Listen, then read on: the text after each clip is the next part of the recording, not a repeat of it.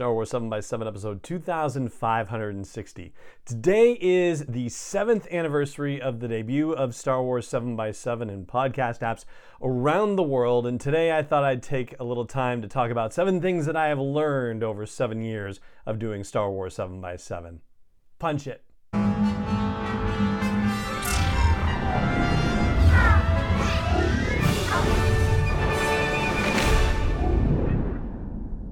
Hey Rebel Rouser, I'm Alan Voivod, and this is Star Wars 7 by 7, your daily dose of Star Wars joy.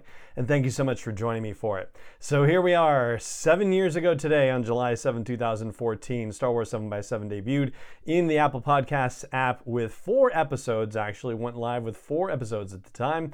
And it's on, of course, every other app now, and downloaded in something like 160 countries around the world, and what an amazing trip it has been. And so today I thought I would pause a little bit and reflect, and I hope you're okay with that, as I consider how different things are now compared to what they were like when I first started this podcasting journey 7 years ago. So first lesson that I've learned is that opinions definitely change over time. I thought that I had some very solid opinions on a few things that would never change. I thought, for example, that when I first started the podcast, I thought of Star Wars as a public trust. That's how I described it, and I said something to the effect of Star Wars belongs to the fans now, like it's ours, and anybody by logical extension considering Star Wars storytelling would have to consider the fans first. And boy oh boy do I think differently about that now. When I started this podcast, I was pretty sure that I would never buy the prequels on DVD. Really, it's true. And nope, I've turned 180 degrees on that. And I would also say that I thought I would never see a Star Wars movie that would challenge Empire Strikes Back for me as my favorite Star Wars movie. So yeah, over the course of 7 years of podcasting, my goodness, my entitlement about Star Wars has been replaced by a deep sense of gratitude and respect for the filmmakers and storytellers who have come in the years since the Disney acquisition. I'm thrilled to be able to watch prequel movies whenever I want to now on Disney Plus. And as I've said on the podcast probably more than once, I've definitely found a soft spot in my heart for Attack of the Clones and think much more highly of it than I did previously. And I would also say that Rogue One is right up there with The Empire Strikes Back as far as, my personal list of favorite Star Wars movies. There are still things that, I will still hold firm on. I don't think Han should have stepped on Jabba's tail in the special edition. I think that's a really bad choice still. That hasn't changed, but I've learned over the years that my opinions about things can definitely evolve. The second thing I've learned is that animation is actually telling some of the most amazing Star Wars stories. Now, when I started doing the podcast, up until that time, the only Star Wars animation I had seen were the Droids and Ewoks cartoons back in the day, and the Clone Wars, just Clone Wars, the little micro series that debuted between 2003 and 2005 in support of Star Wars storytelling between Attack of the Clones and Revenge of the Sith. And then I saw the Clone Wars movie in theaters, and I initially, way back in episode 7 or 8 of the show, I said that the less said about the Clone Wars movie, the better.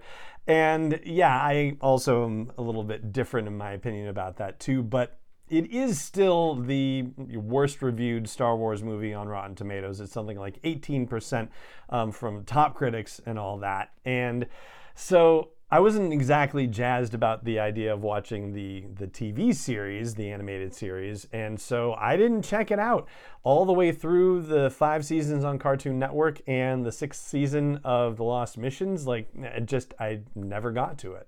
But I am very glad that I finally did. I mean, the Mortis arc in season 3 of the Clone Wars, the Umbara story arc on season 4, Ahsoka on the run in season 5, the Clone Conspiracy arc in season 6, and the Siege of Mandalore in season 7.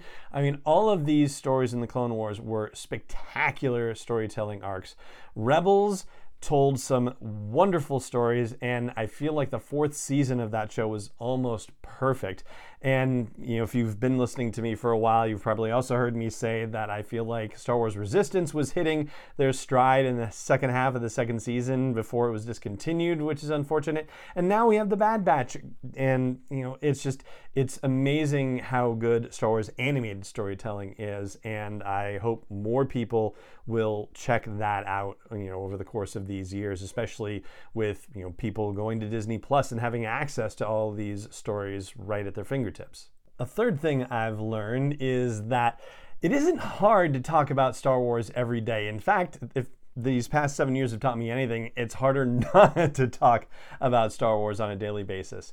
And thankfully, because the show is focused on Star Wars storytelling and Star Wars news related to storytelling for the most part, the pace of Star Wars storytelling and the pace of publication of reference materials around that storytelling has definitely picked up over the years. So that's made it easy. I mean, when I think about the roughly year and a half in between the start of the podcast and the launch of The Force Awakens, there were, I think, 8 novels and 4 reference books, and we had a season plus of Rebels, and that was it. And now thinking about the last roughly year and a half after the release of The Rise of Skywalker, it's been 12 novels and more reference books, but also Season 7 of The Clone Wars, Season 2 of The Mandalorian, Season 1 of The Bad Batch, and yeah, I mean, it's more Star Wars storytelling, and that doesn't even count the video game stuff that we've had, where there's actually story in the video games, or virtual reality stuff that was released, like with Tales of the Galaxy's Edge being released in the past year.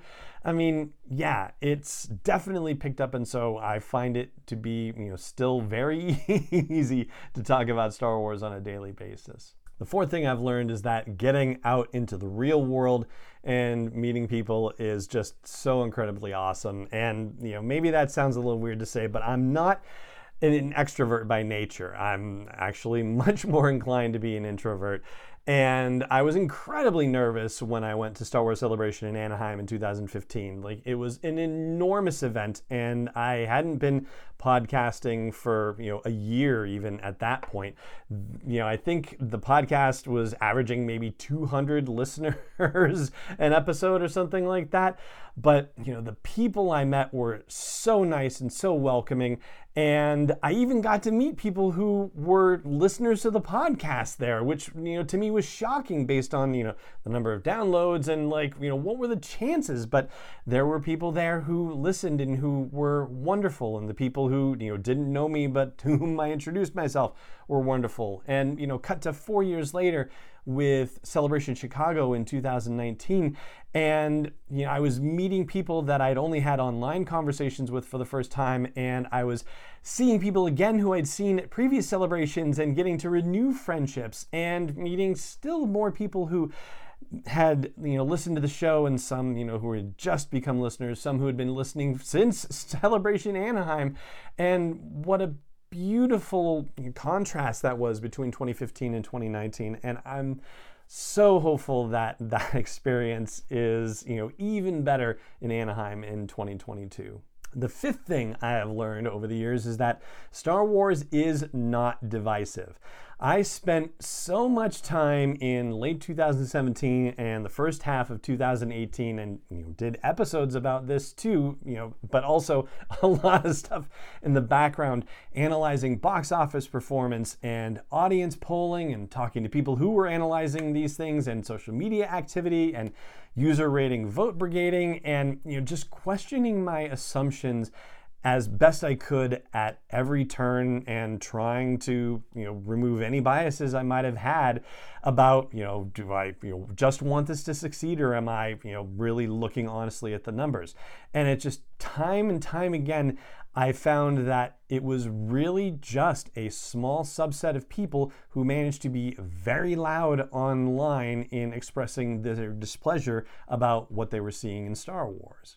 And there's a certain tier of web-based entertainment outlets that thrived on clickbait headlines and stirring up tension for traffic, but The fact of the matter is, Star Wars is still beloved by the large majority of people who loved it prior to 2014.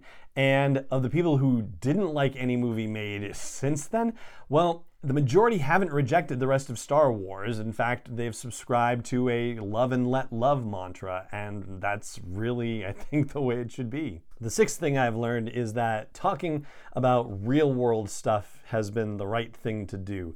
It's not something that I'm necessarily inclined to do. I mean, as I approach this whole podcast enterprise, I know that most people just want to have fun when they're listening to podcasts, or they want to learn, or just escape into a world that someone else is creating.